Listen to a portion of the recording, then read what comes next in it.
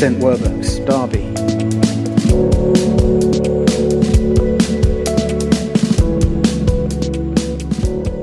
I said at the beginning, if you were here, we had a treat for you this evening. We've got Preach Mania tonight, which means we're going to hear from 4 different people about home.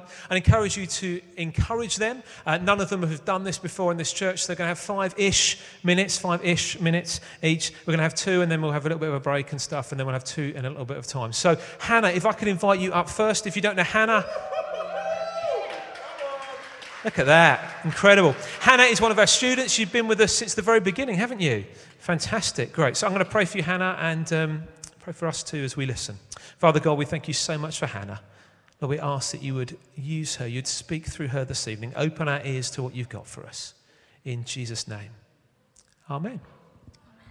Thank you very much, Andy. So as Andy said, my name's Hannah. I'm a student here at Derby.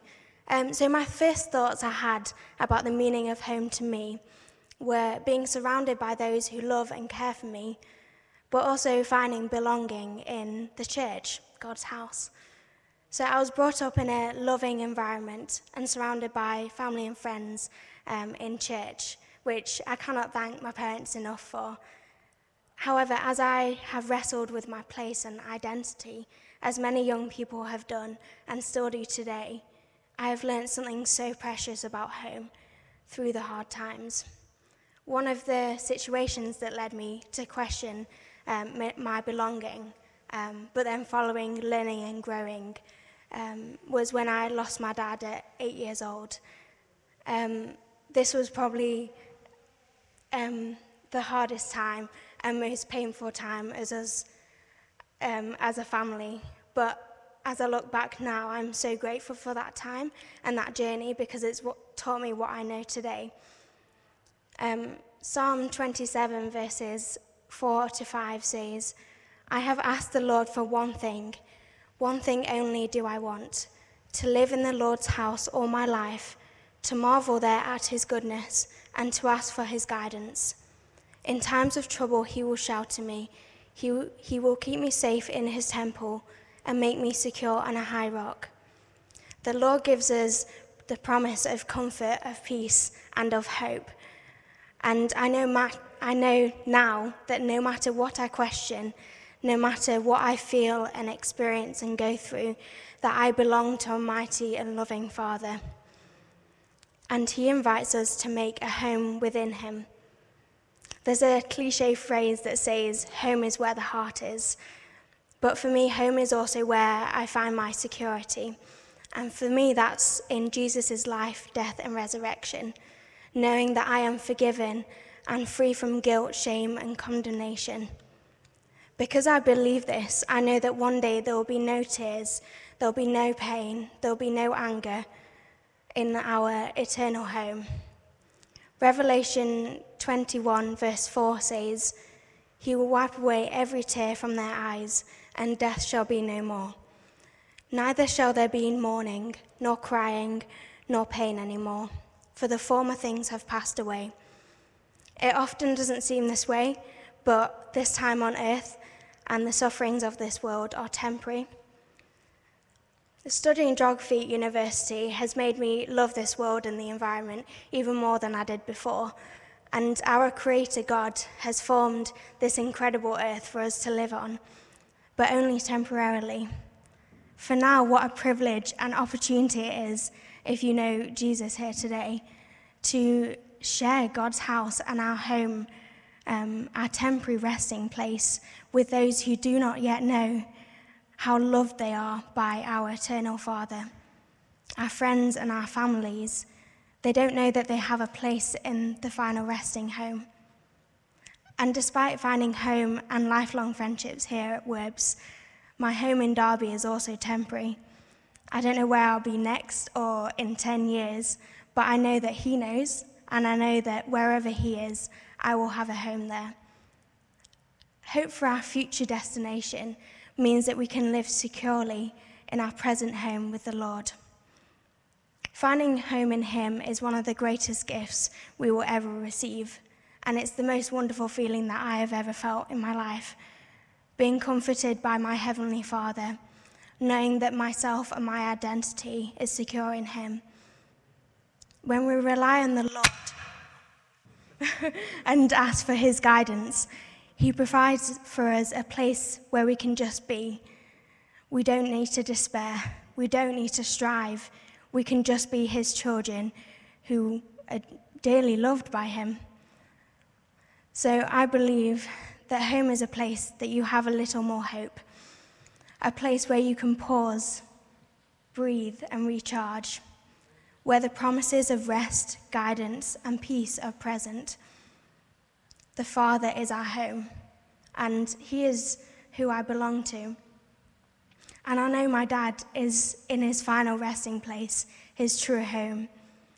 And it brings me great comfort and joy knowing that we will see him once again one day, when it's our turn to come home. So this is what home means to me. What does home mean to you? Where do you find your hope and peace? And is God calling you home today this Christmas time? The next person who's going to come and speak to us is James. James, you've been with us since the very beginning. Since day one, yeah. Day one. I remember meeting James, I think it was in one of the evening prayer meetings midweek, and you were all wrapped up. Because when we first started, for those of you who weren't here, it was absolutely freezing. We didn't have kind of big heating. And so all of us looked like Michelin men, really, didn't we? And then in January, we had our first Alpha, and you guys turned up, and you didn't have your big coats on anymore. I was like, lost weight immediately. Amazing. James, I'm going to pray for you and for us too. Father God, I want to thank you so much for James. Thank you, Lord, for the words you've given him. Holy Spirit, open our ears to hear what you've got for us. Amen. So what does home mean to me? This is a question that was asked of me and set before me a couple of weeks ago now. And really, I have no idea what home means to me. I think I'm not the only one. I think society across the whole does not know anymore what home means to them. I think our kind of traditional ideas and thoughts and values about home have been chipped away at over recent years and decades, and we're kind of lost, meandering people. But simply put, I want to suggest that home is a gift from God, and a gift from God that comes with a specific set of responsibilities. I don't know if you remember a time when you used to flick through TV channels, when you used to go from channel to channel in the hope that you would find something that was on TV that could entertain you for half an hour. You don't really get this anymore because now there's the gods of Netflix and Amazon who can summon on demand exactly what it is that you want to watch. But it used to be a time where you had to channel hop and just hope that something was on. Inevitably, when you did this hopping, you would come across a home improvement DIY show, a show where you would have a team of tradesmen and like an exuberant designer, someone like Lawrence Llewellyn-Bowen, who would turn around your house and redecorate it while you went off to the countryside for a weekend away, and when you return, your home was all beautiful. I think there's 100 of reasons as to why these TV shows became so popular, but the one that I want to suggest is that perhaps we've become a society who's become fixated and fascinated by quick fixes and efficiency. When something isn't to our liking anymore, or something isn't quite right, we outsource the problem. We get a tradesman in to fix it, and we make it their responsibility. But there's an issue. We've not just outsourced the practical things in our home, we've outsourced our personal responsibilities as people living within a household, within a family, within a society. So for instance, let me just put this out there. Has TV replaced conversation in your home? Does your child perhaps see more of someone on YouTube on their mobile phone than they do of you each day? Do you hope that your marital problems might be fixed by listening to a 20-minute podcast by some random person across the other side of the earth who has no idea who you are and can't ask you specific probing questions? Do you now forego reading the Bible for yourself to instead spend 5 minutes at max on an app each day to read the thoughts of someone else who's read the Bible? Have you replaced family devotion times with actually just coming along to church and palming your children off to a paid employee on a Sunday morning because they'll do the job better?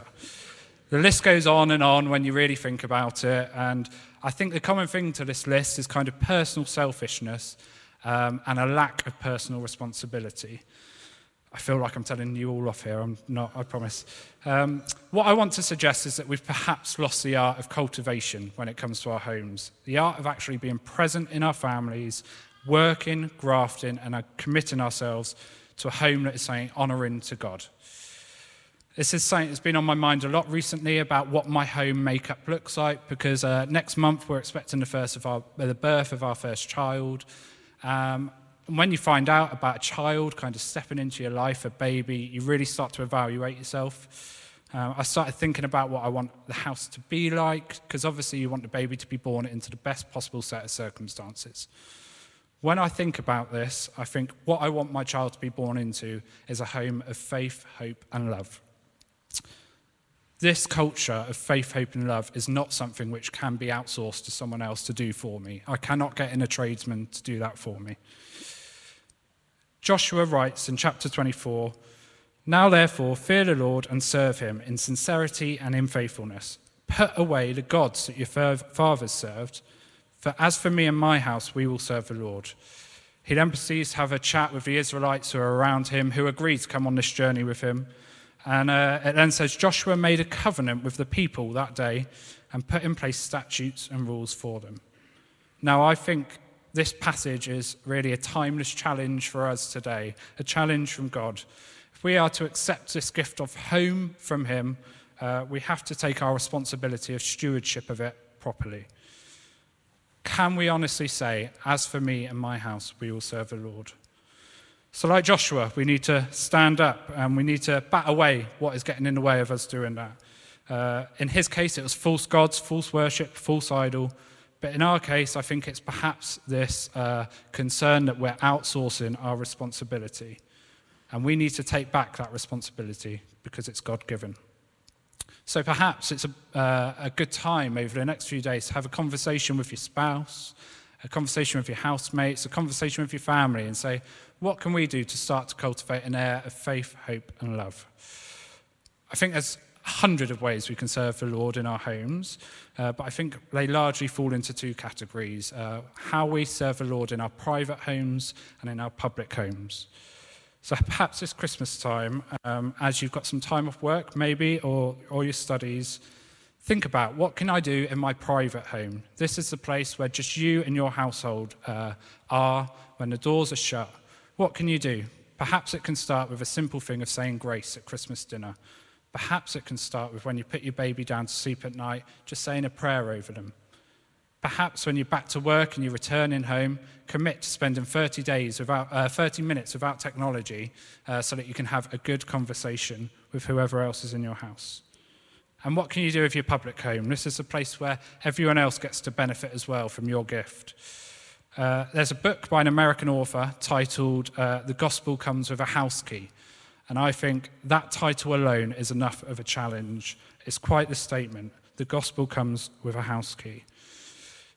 It's a book on radically ordinary hospitality, as it's described in the book. And it says about using your home in a way that makes strangers neighbours and neighbours family of God. So do you feel like your house is in a neighbourhood of neighbours or of strangers? Perhaps you've considered the power of the invite and inviting people into your home, but how do you do that? Well, this Christmas time, we're putting Christmas cards through people's doors.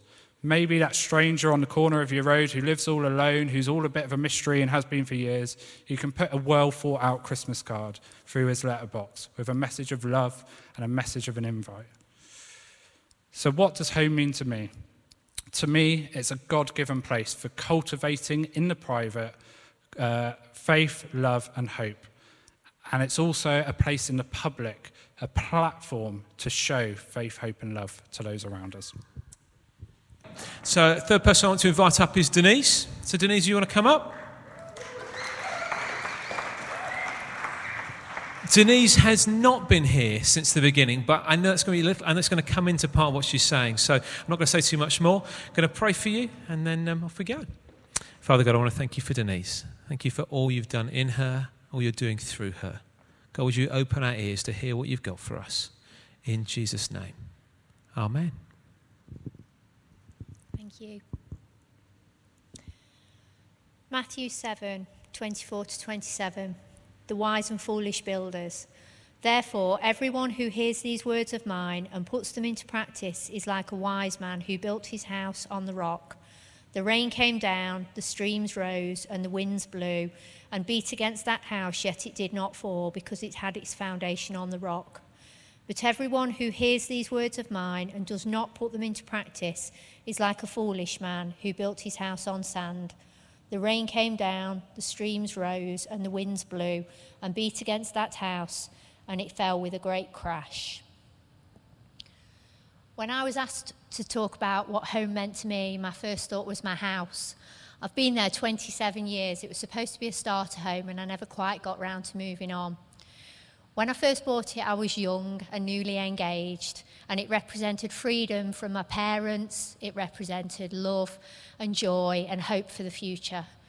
7 years on, the relationship was a mess. I ended it, he left, and I stayed on at a house.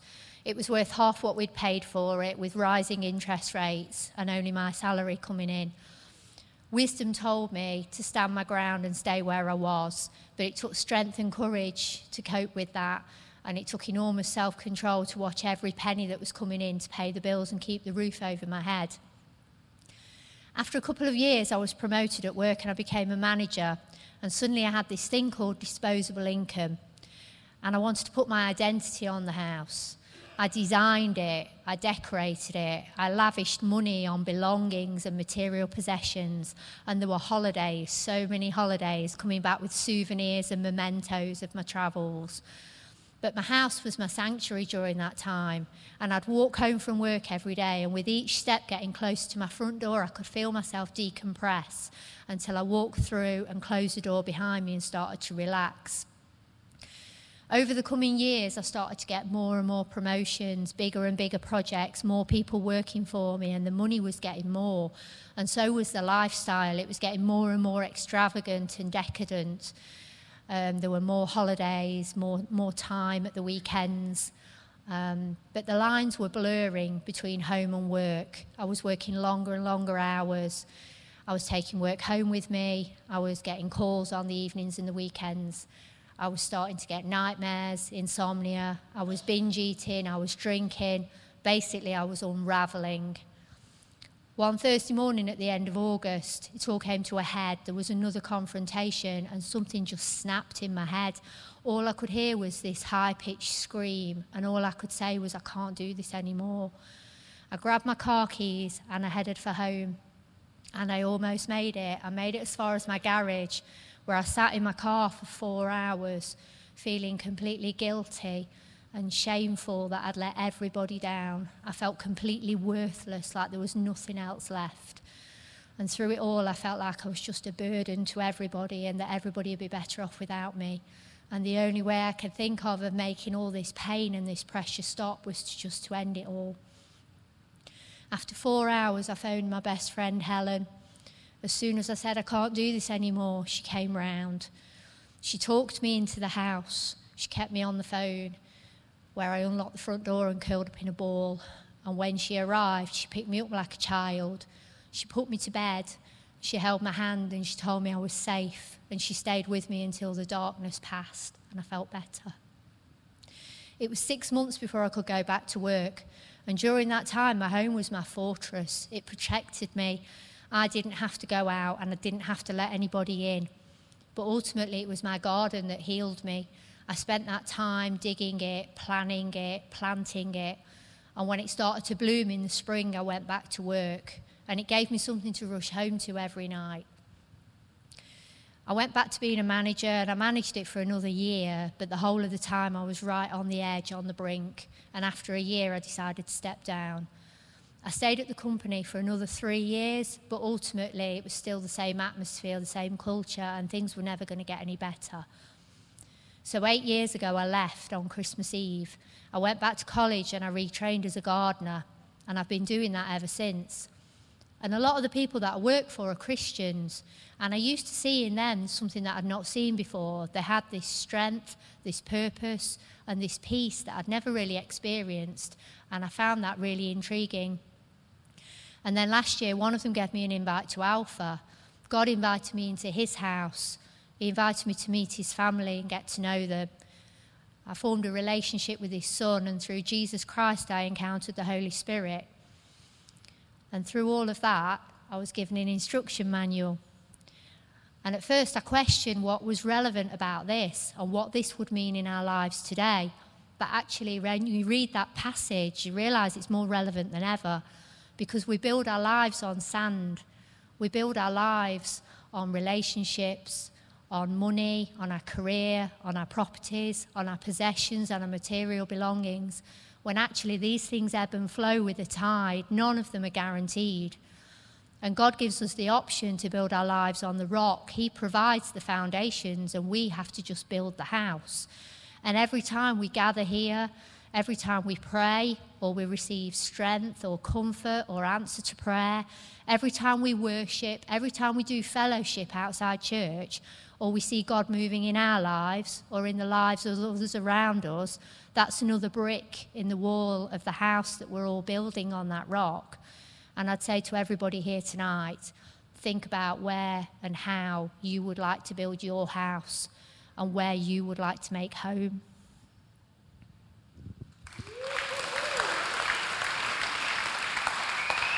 So, Preach Mania number 4. Last but certainly not least, I'm going to invite Caleb up to come and share with us.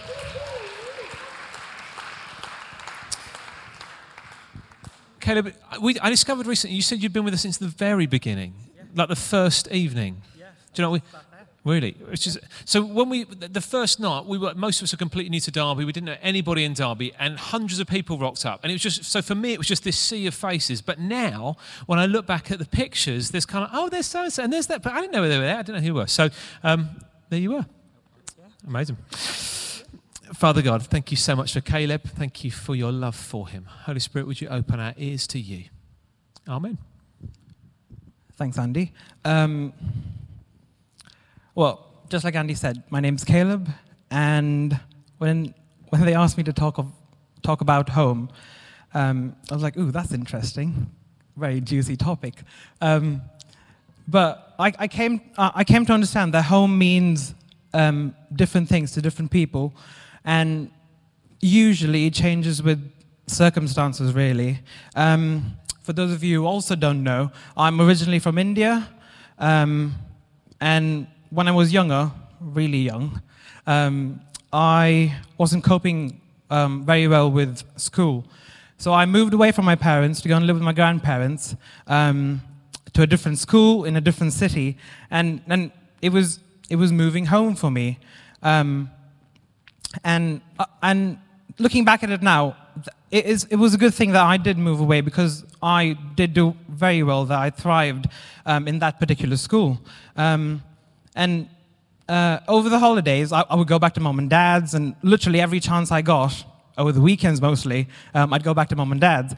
So in my head, as a young chap, my thought process was I had 2 homes, one with mom and dad, and one with my grandparents, and it was fine for me, and that's how I grew up, and I spent like 12, 13 years like that, and it was fine.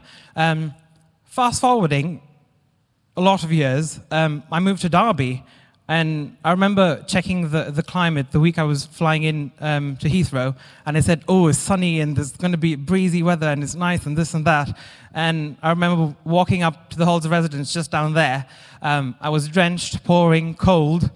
I walked up to the reception, pulling all my luggage, because I'd literally carried my life in a suitcase.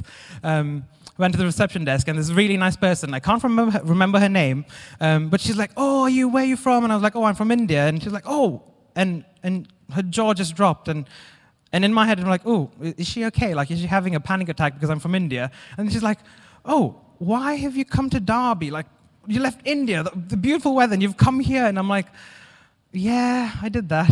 Well, that's what happened. But little did I know that I'll be making Derby my home too. And so then I remember thinking, maybe a month or so in, I was like, oh, so I've got 3 homes now, because I've got Derby, I've got my parents, my mom and dad, and then originally where I lived with my grandparents. So I've got 3 homes in my head. And I was like, oh, that seems a bit funny in my head. But as time went on, I began to realize that it's not the place, but it's the people that made it home for me. And that's a really funny thing.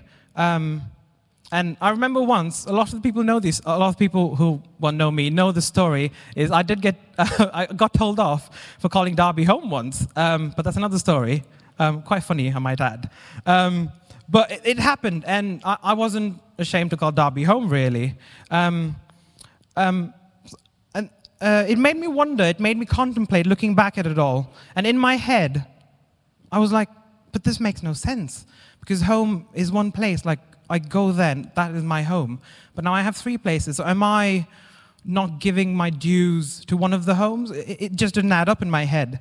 And when I started thinking about the meaning of home, it's a place where I can find rest, a place I feel loved, a place where I can let down my barriers or hang up my coat, as one of my friends put it. Home is a place where I'm not judged and I can be the person I am. When I hear people use the word home, I immediately think of that. It's literally a place of comfort and of warmth. And as I furthered my journey with Jesus and with God, the meaning of home did change for me. And the reason it changed is because my perspective changed. There's this very famous saying, and Hannah already quoted it, but home is where the heart is. And if that's true, then home is not a place, but home is a feeling. And I think that's what gives us the means to say that we feel at home. Most of the time, I feel at home literally behind the desk or on stage, as a lot of people do, but that's just me. The other week, Phil talked about the prodigal son, and I really like how he put it, and he called it the story of the ridiculous father. And that couldn't be more true, really. It didn't matter what the son had done or the mistakes he made, but he went home. His father welcomed him home. And the important thing there was, I think his father, the actions that his father did was more meaningful than the act of the son, because his father had his hands opened, and he's like, I'm going to hug you now. And he was like, he was welcomed home. Jesus says, and I think it should come on the screens, in Matthew 11:28, come unto me, all who are weary and burdened, and I will give you rest. So if the father welcomed his child with a hug, and if Jesus promises to give you rest, that sounds like home to me. And because home is more than a feeling, home is more of a feeling than a place, I pray that we feel the overwhelming love of Jesus and the love that he just has to offer. And it struck me when they were leading worship, that one of the bridges in the songs, it goes, there's no shadow you won't light up, no mountain you won't climb up, coming after me. And that really struck me, because that's what my father would do for me, and that's what I can go running to, because he's paving the way for me. Jesus calls us to take off the smile we put on because it was appropriate, to lay down our troubles and sorrows, to lay down the events of a bad day, to come to his warm embrace, because he's waiting with arms wide open just to accept us for who we are. And if that doesn't sound like home, I really don't know what is. And I include myself when I say this: go back to the Father, go back to Jesus, go back home.